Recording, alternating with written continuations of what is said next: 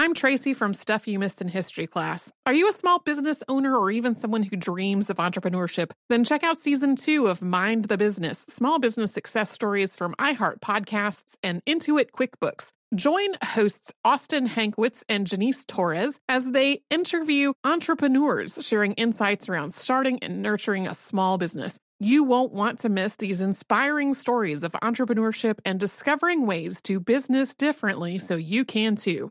Welcome to Season 9 of Next Question with me, Katie Couric. I've got some big news to share with you in our season premiere featuring the one and only Kris Jenner. Oh my gosh, congratulations. That is very, very exciting. And that's just the beginning. We'll also be joined by podcast host Jay Shetty, Hillary Clinton, Renee Fleming, Liz Cheney, and many more. So come on in, take a break from the incessant negativity for a weekly dose of fascinating conversations. Some of them, I promise, will actually put you in a good mood. Listen to Next Question with me, Katie Couric, on the iHeartRadio app, Apple Podcasts, or wherever you get your podcasts. MTV's official Challenge podcast is back for another season. And so are we. I'm Tori Deal. And I'm Anissa Ferreira. The wait is over, guys. All Stars 4 is finally here. And this season takes it to a whole new level.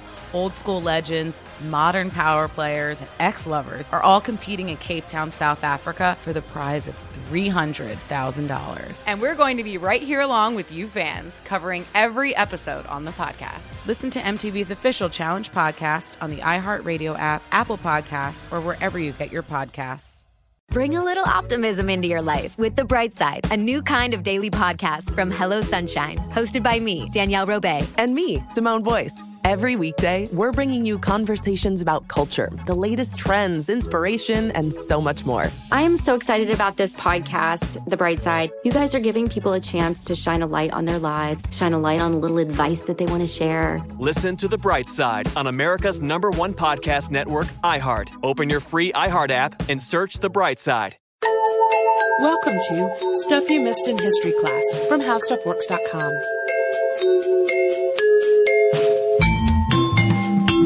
Hello and welcome to the podcast. I'm Holly Fry. And I'm Tracy V. Wilson. And today's topic is one that I have kind of been dancing around for a while.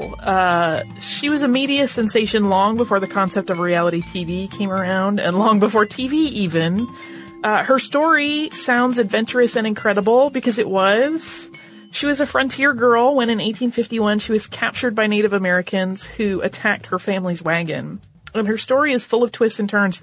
So I'm not going to do the usual, usually we do a little bit more intro, but I don't want to on this one because I want to just let it unfold because it really is quite an amazing story. We are talking today about Olive Oatman.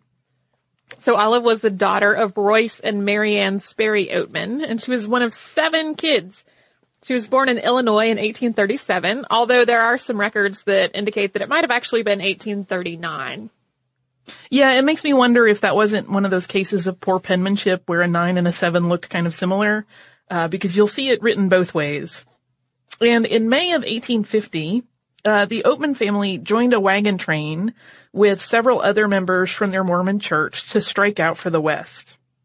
And the Oatmans first traveled from Illinois, and then they met up with the larger group in Independence, Missouri, and that's where they all set out with 9 wagons in a plan to travel to California. But not long after the journey began, the Oatmans, along with a couple of other wagons, separated from that group. And by the time they and the remaining families got to Arizona, a famine there made the prospect of staying kind of a daunting idea. Yeah, they had always intended to keep going west, but, they weren't sure where they were going to stay at various points. But they really did not want to linger in Arizona. But there was also this fear that if they continued west, that they were going to be attacked on the road by native tribes. This was apparently a problem that was going on and was pretty common with settlers. And after they had a little bit of a reassurance from a fellow traveler that he had not seen any immediate threats on the road, the Oatmans decided that they were going to take sort of the more daring path, and they left behind those remaining traveling companions to continue towards California. And during this, they followed the Gila River, which at the time was the border between the U.S. and Mexico, and they were traveling along what's called Cook's Wagon Road. So they had really hoped that this path was going to be clear of any attacks. But on February 18th, 1851, the Oatmans were met on the road by a group of 19 Native Americans, and this was near Gila Bend, Arizona. According to an account that was written later, based on Olive's recollection, the last thing Royce said to his family was, "Do not be alarmed. The Indians won't harm you."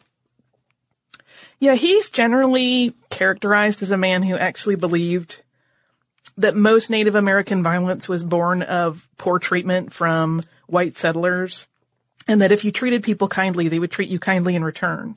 But unfortunately, this did not play out in this particular interaction. After that, the natives that they had come in contact with first asked for tobacco and other supplies, which the Oatmans handed over. The interlopers started rummaging through the Oatmans' wagon. And when Royce Oatman finally told them he just could not give them any more food without damning his family to starvation, things turned violent. The group of men attacked the Oatmans. They killed both Royce and Marianne and 4 of the children. Olive fainted, and when she regained consciousness, she heard her mother groaning and tried to go to help her, but she was held back by their attackers. She and her sister Marianne, who were both just terrified, watched while the men looted the wagon and the bodies. One of the other children, Lorenzo Oatman, was 15 at the time, and he had been clubbed and left for dead, and in fact he had been tossed over this kind of ravine edge.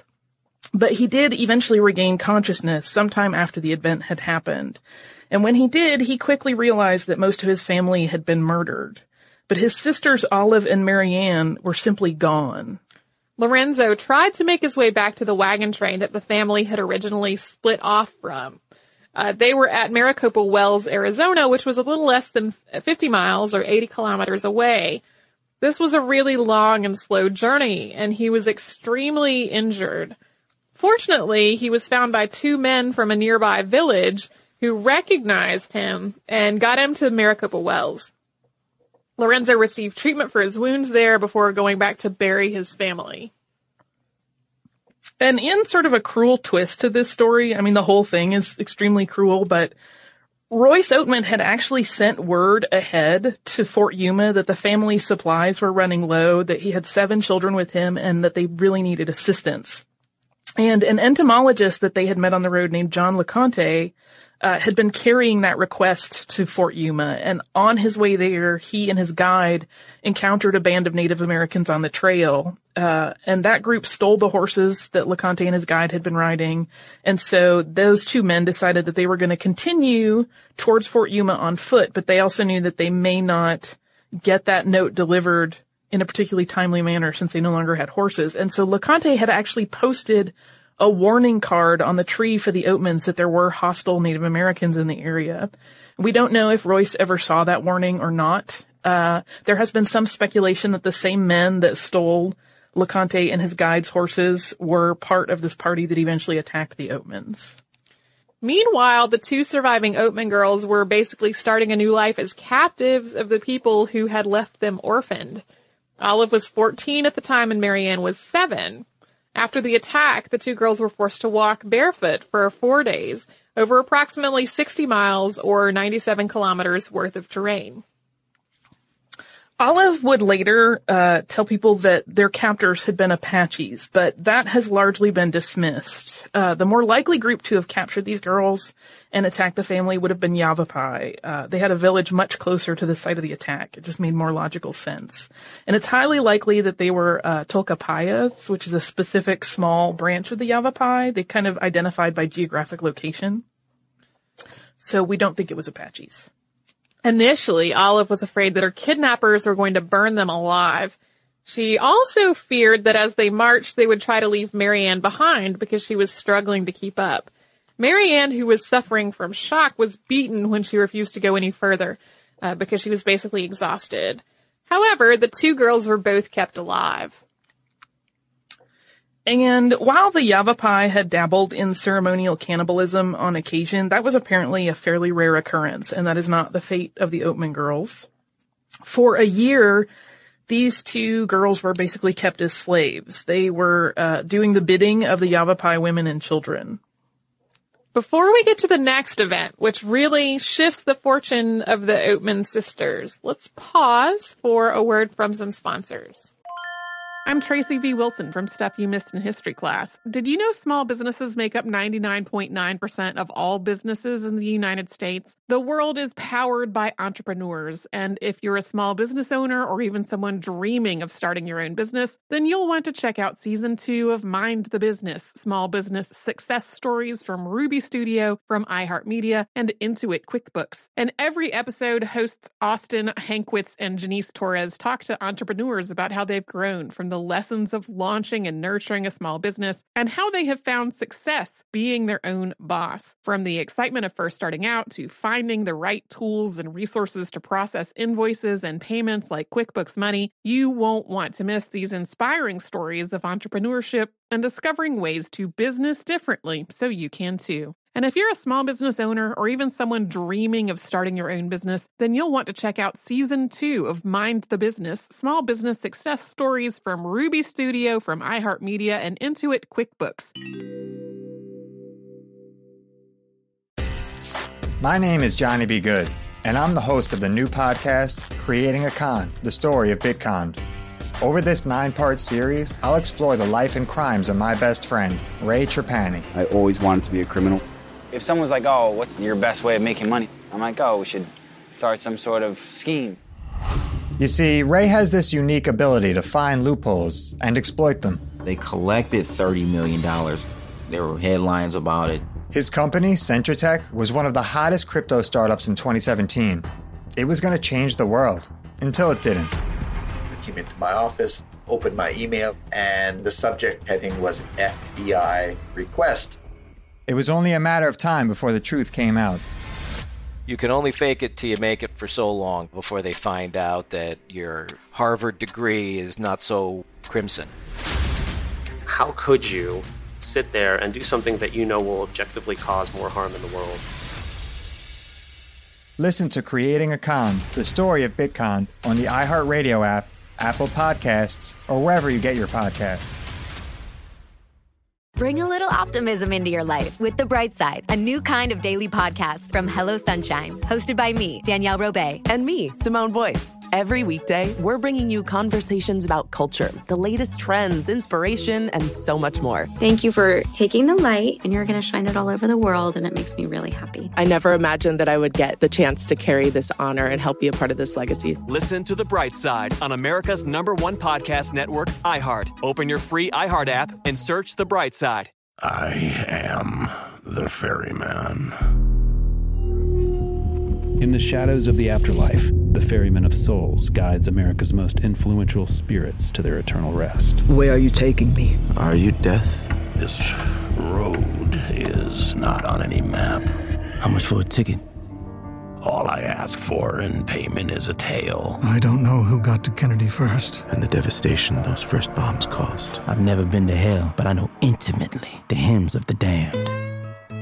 All 12 episodes of The Passage are available now. Listen on the iHeartRadio app, Apple Podcasts, or wherever you listen to podcasts.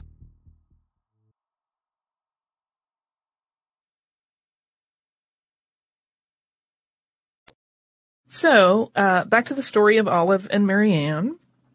In the fall of 1851, so at this point the girls were with the Yavapai for a number of months. The Yavapai and the Mojaves engaged in a trading summit of sorts. This was an annual event that they did every year. And it was during this trading ritual that the Mojave tribe first offered to trade for these two white girls. And initially the Yavapai refused, and these girls remained with their captors through that winter. But in the spring, the Mojave chief sent his daughter and 5 men to once again try to make a deal for the girls. After a lot of debate, the Yavapai took the deal, although the Mojave were really insistent that they were acting out of kindness and concern for these white children. The Yavapai, though, told Olive that they were going to be sold or killed, so as she and Marianne were traded to their new owners, they were completely uncertain of whether their situation was improving or getting worse. In the end, the Mojave paid 2 horses, 3 blankets, and an assortment of vegetables and beads for the 2 captives. And initially, the Mojave might have seemed just as cruel as the Yavapai had been. This is a tribe that normally traveled very quickly, and as had been the case with their kidnappers, the girls struggled to keep pace as they traveled. However, unlike the Yavapai, the Mojave saw that these girls were struggling, and they made adjustments to try to accommodate the situation. So they actually made the girls some foot coverings, kind of ad hoc foot coverings out of some animal skins that they had, and they decided that they were going to shorten the distance that they traveled each day. Like, they would just let the journey take longer so that these girls could actually make the journey and not be, potentially physically harmed by the grueling schedule they were trying to keep. It ended up taking 11 days of travel for this party to reach the Mojave Valley. While they were with the Mojave, the Oatman girls were treated as tribe members rather than as slaves. They were fed and they were cared for, neither of which had seemed routine during their time with the Yavapai. It seems like they were adopted by a leader and his wife, and that this family is probably also who arranged for the two of them to be traded from the tribe that had kept them as slaves.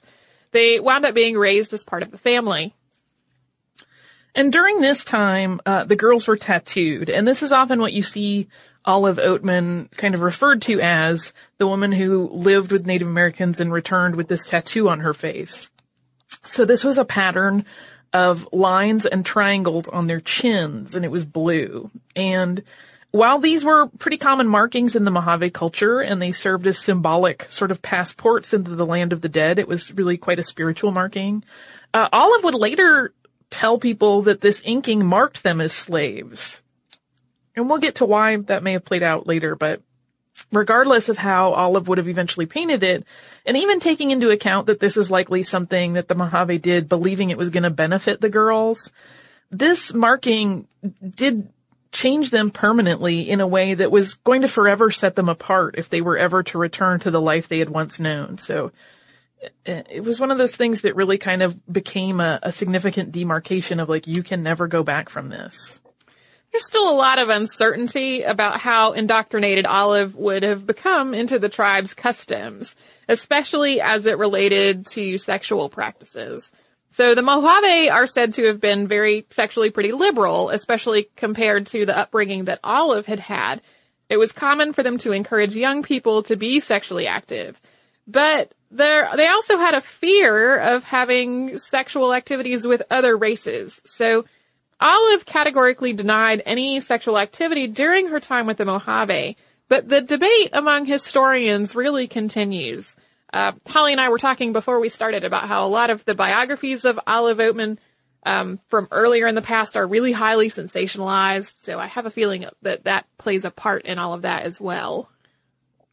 It does. And what's actually interesting in this particular instance and on this particular issue is that there are believers and detractors in terms of, like, whether or not she was ever married or sexually active within the tribe on both sides, both on the sensationalist angle and the more kind of measured and historically researched angle, because there are some experts in this tribal culture that say, look, the odds of her getting marked that way and not having been part of the tribe's full culture are pretty low. But then there are others who point out, no, they had this fear of sexual intermingling with other races. And then, of course, on the sensational side, it was very exciting to kind of, think about the horrible things that these girls might have had to endure. And some of that may have been sexual in nature. And so it's an interesting area where there are a lot of voices and a lot of dissenting opinions, but they come from all different directions.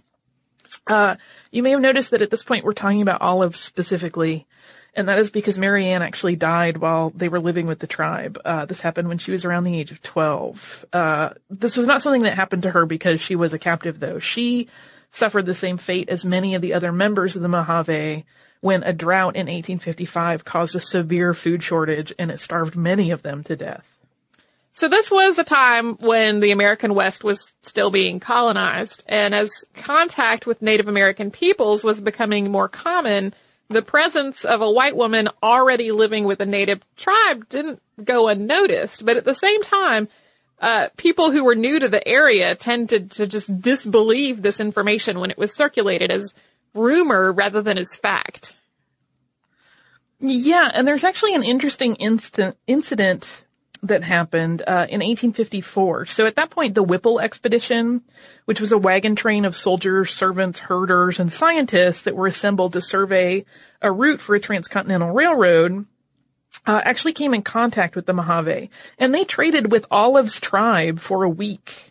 And the presence of Olive and her sister, because she would have still been alive at this time, at the Native American settlement would have been obvious. And this may be where many of the stories that spread about white women living there began. But it seems that Olive didn't really make an effort to approach or reach out to any of the members of the Whipple survey. She would later tell people that the Mojave always told her that she was free to leave, but that she never knew which way to go from the settlement, so she stayed. This seems like an opportunity for an avenue back to a white settlement, but she didn't really seem to ever explore it.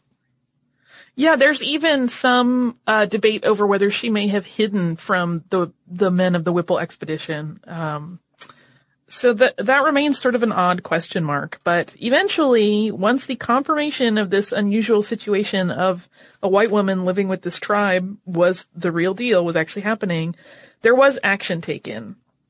And a message was eventually sent after a lot of political maneuvering to the Mojave village asking for Olive's release. And this started a very long series of negotiations.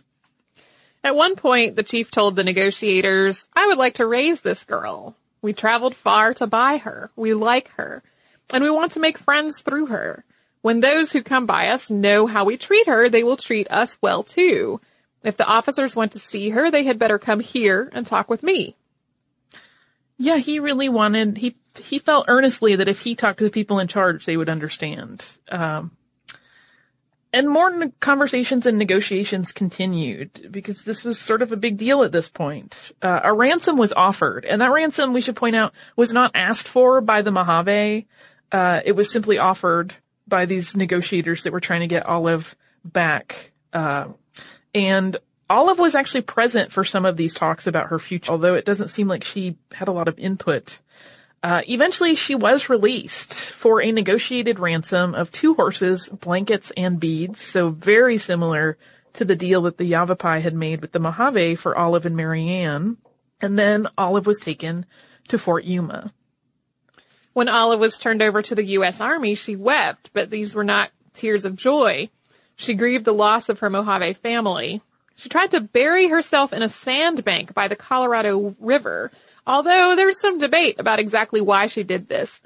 Some accounts say that she was trying to hide her toplessness, and others claim that it was driven by being reluctant to return to a world of white culture and a white town. But before we get to Olive's life after her time with the Mojave, let's pause for a word from a sponsor. Today we're going to talk about Squarespace, which is super easy to use. It has a drag and drop intuitive interface. You do not need to learn how to code to put together a really fabulous and beautiful website. And you're going to have 24/7 customer support there to help you any day, anytime. They can support you through email, through live chat. They're going to help you make beautiful designs, really clean websites. Your content becomes the focus rather than trying to worry about how it all fits together. They will also help you with their easy logo creator, so you can really get a nice quality logo for your website or your company at squarespace.com/logo, and that is free for Squarespace customers. If you have a commerce site you want to put up, you can do that. Your website is going to look great on every single device that accesses it, and you can try their product risk-free. Just go to squarespace.com/history. That's a 14-day trial, and that's going to not require a credit card in the least. So, if you fall in love with it, and you probably will, it's going to be as low as $8 a month, to keep your website going. And that includes a free domain name if you sign up for a year. So remember, if you use the offer code HISTORY, you're going to get 10% off your first purchase. Olive's reintroduction to white society was, as you would probably imagine, a little bit jarring. First, as we kind of hinted at a little while ago, her clothing was inappropriate. It left her upper torso completely uncovered. So she had to be changed into proper clothing, which is something she had not worn for, at this point, years. She also needed to be bathed. And one of the sort of big transition things is that her hair at this point had been darkened with mesquite from its normal light brown shade to a deep black. So she kind of was like literally washing off her Mojave culture at this point. Second, Yuma at this time is often characterized as a sort of hell on earth. It was hot, which was part of it, but it was always hot. However, that particular year, in 1856, there were some extremely violent dust storms, and they also had a really serious bug problem at the time. And just the conditions there at Fort Yuma were not fabulous. People cheered for her when she arrived, but she didn't really understand why. She gave a formal interview with an officer during which she recounted all that she had been through to the best of her recollection. Some of her answers were incorrect and some of the timelines were a little off, which is not really surprising. And when she spoke of the Mojave, she said, "They saved my life." Yeah, this initial interview that she did is often kind of brought up as evidence against many of the later writings about her, that no, this doesn't really line up with the first things that she told white people when she started talking to them about what she had been through. This is also, it was during that interview the time that she learned that her brother had actually survived the attack by the Gila River. So very quickly, she and Lorenzo were reunited. He had actually been searching for her in the years since their separation. He had been looking for his two sisters pretty continuously. And he even went on scouting trips of his own.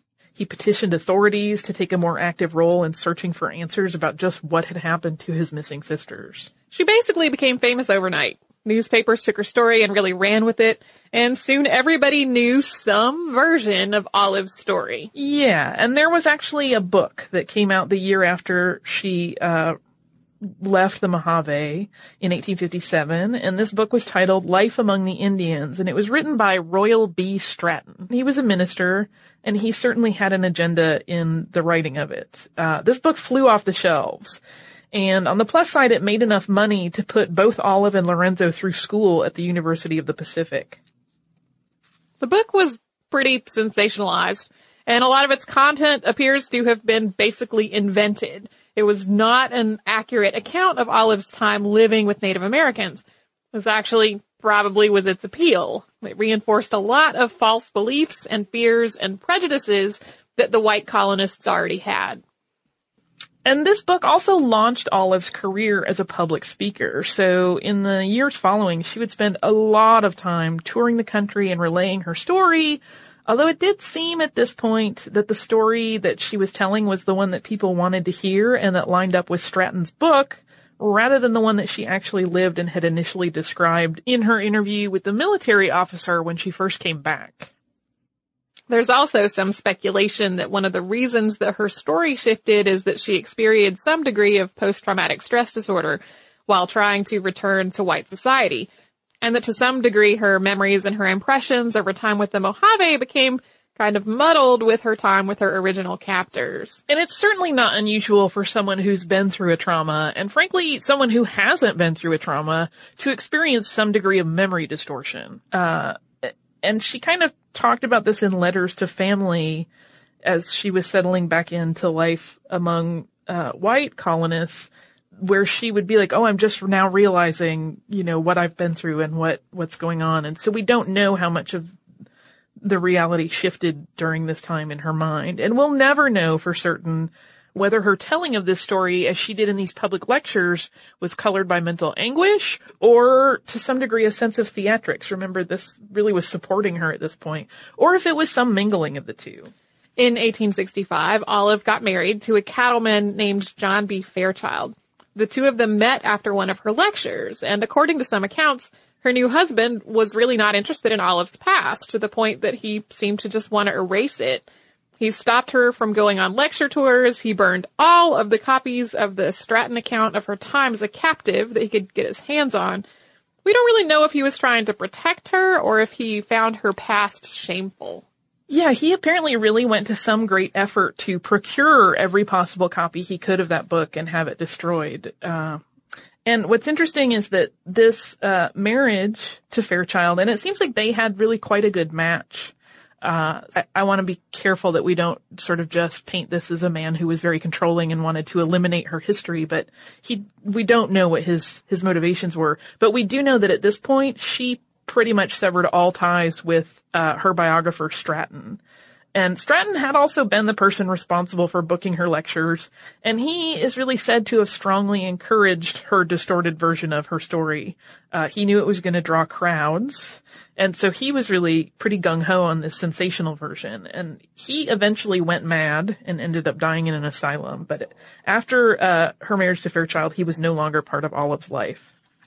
7 years after their wedding, John and Olive moved to Sherman, Texas. And 4 years after that, in 1876, they adopted a daughter, Mary Elizabeth, who they called Mamie. Yeah, her name, Mary Elizabeth, was the combination of each of their mother's names.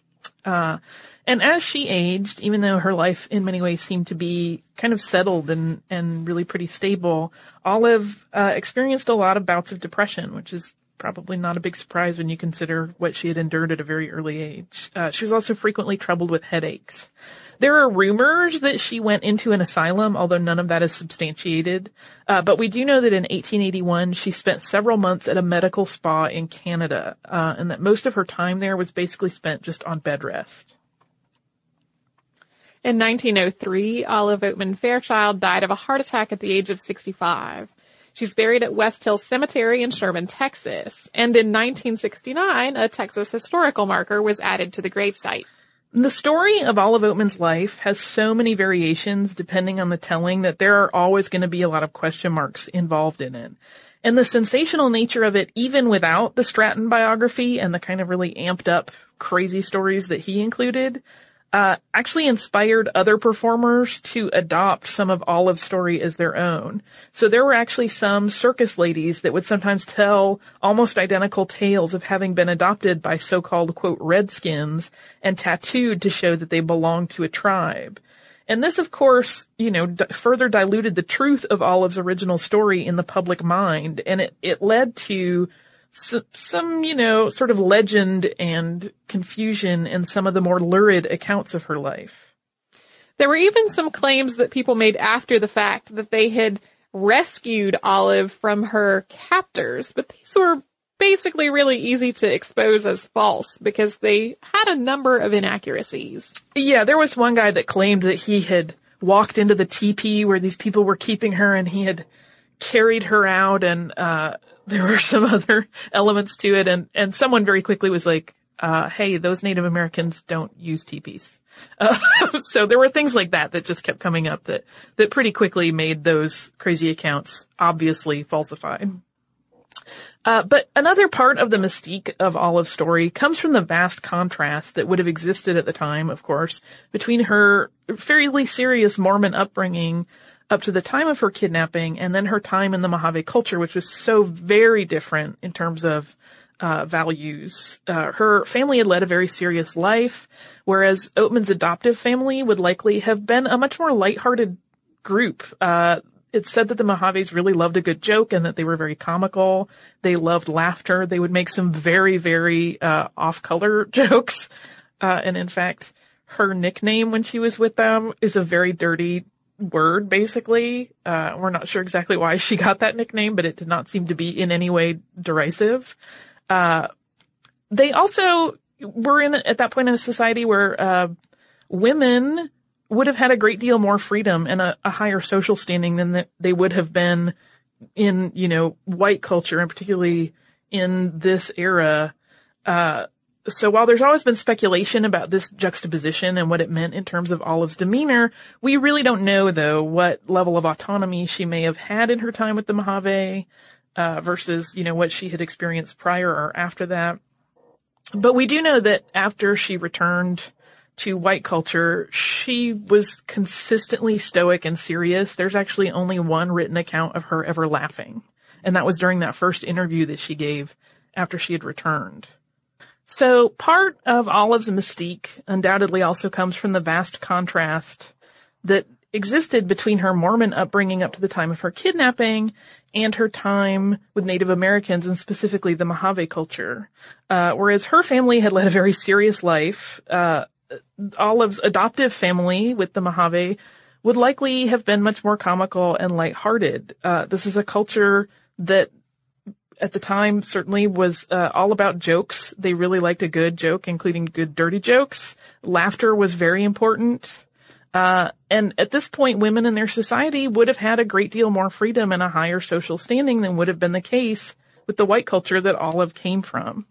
While there's always been speculation about this juxtaposition and what it meant in terms of Olive's demeanor, we don't truly know what level of autonomy she may have had in her time with the Mojave. But as a woman returned to white culture, she was consistently very stoic and serious. There's actually only one account on record of her laughing.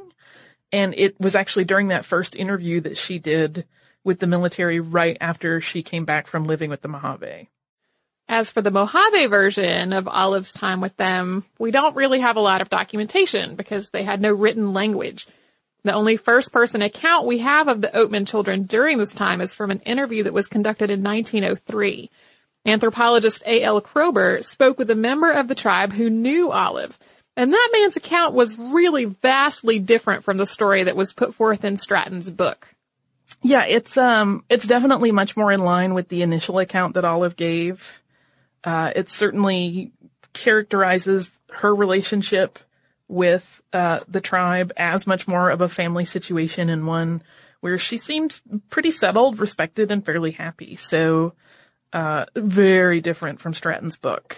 And Olive's legacy lives on, actually, in a number of ways. There's an area near where the Oatman family camped, right by the Gila River, which is called Oatman Flat. And there's actually a mining town in western Arizona that was renamed Oatman in 1909. In 2006, 150 years to the day after Olive left the Mojave tribe, there was a gathering in Yuma, Arizona, at the site of the Oatman massacre. One of Olive's family descendants retold Olive's story to the crowd. And kind of to summarize the nature of this story, in Margot Mifflin's book, The Blue Tattoo, which came out in 2011, and it's kind of the scholarly biography done of her that really researched all of the various accounts and tried to sort out the sensational from what was really going on. The author sums up the mythology of Olive Oatman kind of perfectly by writing, quote, "In her day, Oatman was freakish enough to invite speculation and guarded enough to ensure the speculation never ended." So that is our Olive Oatman episode. Like I said, I wanted to do this for a long time, and I really could have made it go on for days because there's so many details of her story and her time, both as in white culture and in Native American culture, that are so fascinating. I highly recommend that book, by the way. Do you have some listener mail to cap this all off? I do. This listener mail is from our listener, Jordan. And she sent us a lovely letter. And first of all, I have to say, Jordan, your penmanship is spectacular. I am not kidding. She says, "Hey, Tracy and Holly, I was just going to separately mail these postcards to you." She included postcards with the letter, but decided I did not have enough room to write anything of importance. So this is my letter. I have been a listener now for a few years, and I have recently hooked my mom, dad, and sister on your podcast. We spend family trips engrossed in multiple episodes at a time. Family discussions have never been so rich and educational. This past weekend, my family and I made a trip to Kansas City, Missouri. The first things we planned were visits to 2 local museums. First was the Negro Leagues Baseball Museum, as I am a huge fan of baseball and the history of it has tied to our nation's history. The second museum we trekked our way to was the National World War I Museum at Liberty Memorial. Both were full of facts I have never heard until now. The whole time I was at these museums, I thought of you two. Hopefully you find some sort of joy and interest from these postcards and they spark a desire for future episodes. P.S. I would also like to thank you for all of the wonderful episodes on history's finest women. I have been finding the most joy in these episodes, especially Alice Roosevelt. I have been writing the names of these inspiring women down in a notebook with a short summary of the amazing things they did. I look to this list in times when I am needing a little extra motivation or sass. Thank you again, sincerely, Jordan. Jordan, this is a great letter. Thank you so much for sharing all of that with us. And your postcards are awesome. I love them. I like knowing that she's sharing her love of history with her family and they're getting some good talks out of the whole thing. It's a good thing.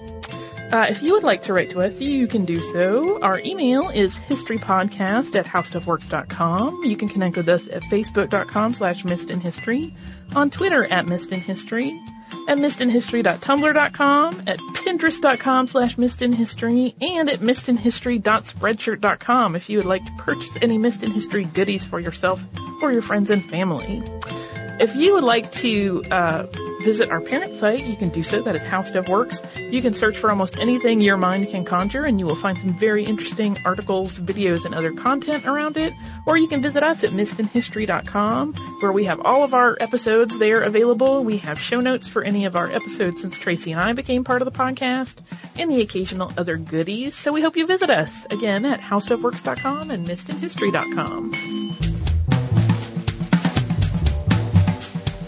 For more on this and thousands of other topics, visit howstuffworks.com.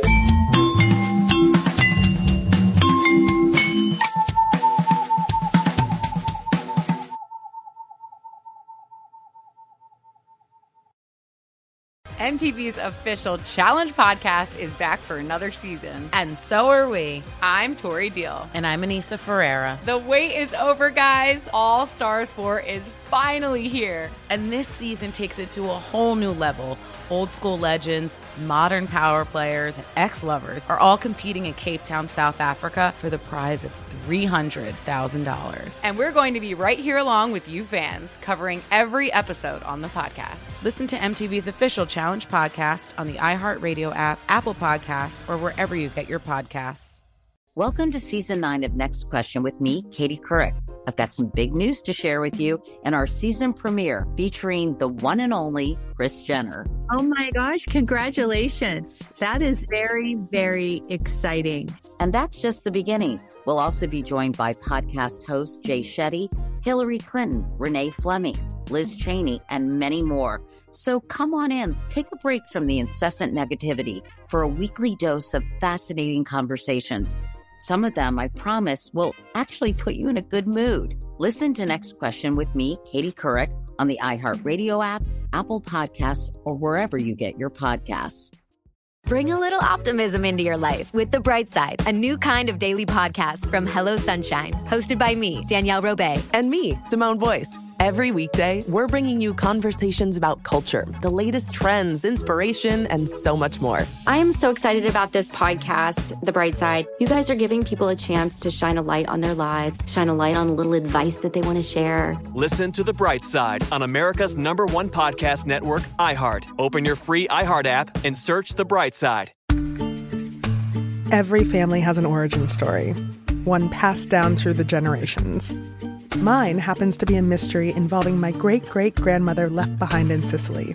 I'm Jo Piazza, and my new podcast will transport you to the gorgeous island of Sicily as I trace my roots back through a whodunit for the ages. Listen to The Sicilian Inheritance on the iHeartRadio app, Apple Podcasts, or wherever you get your podcasts.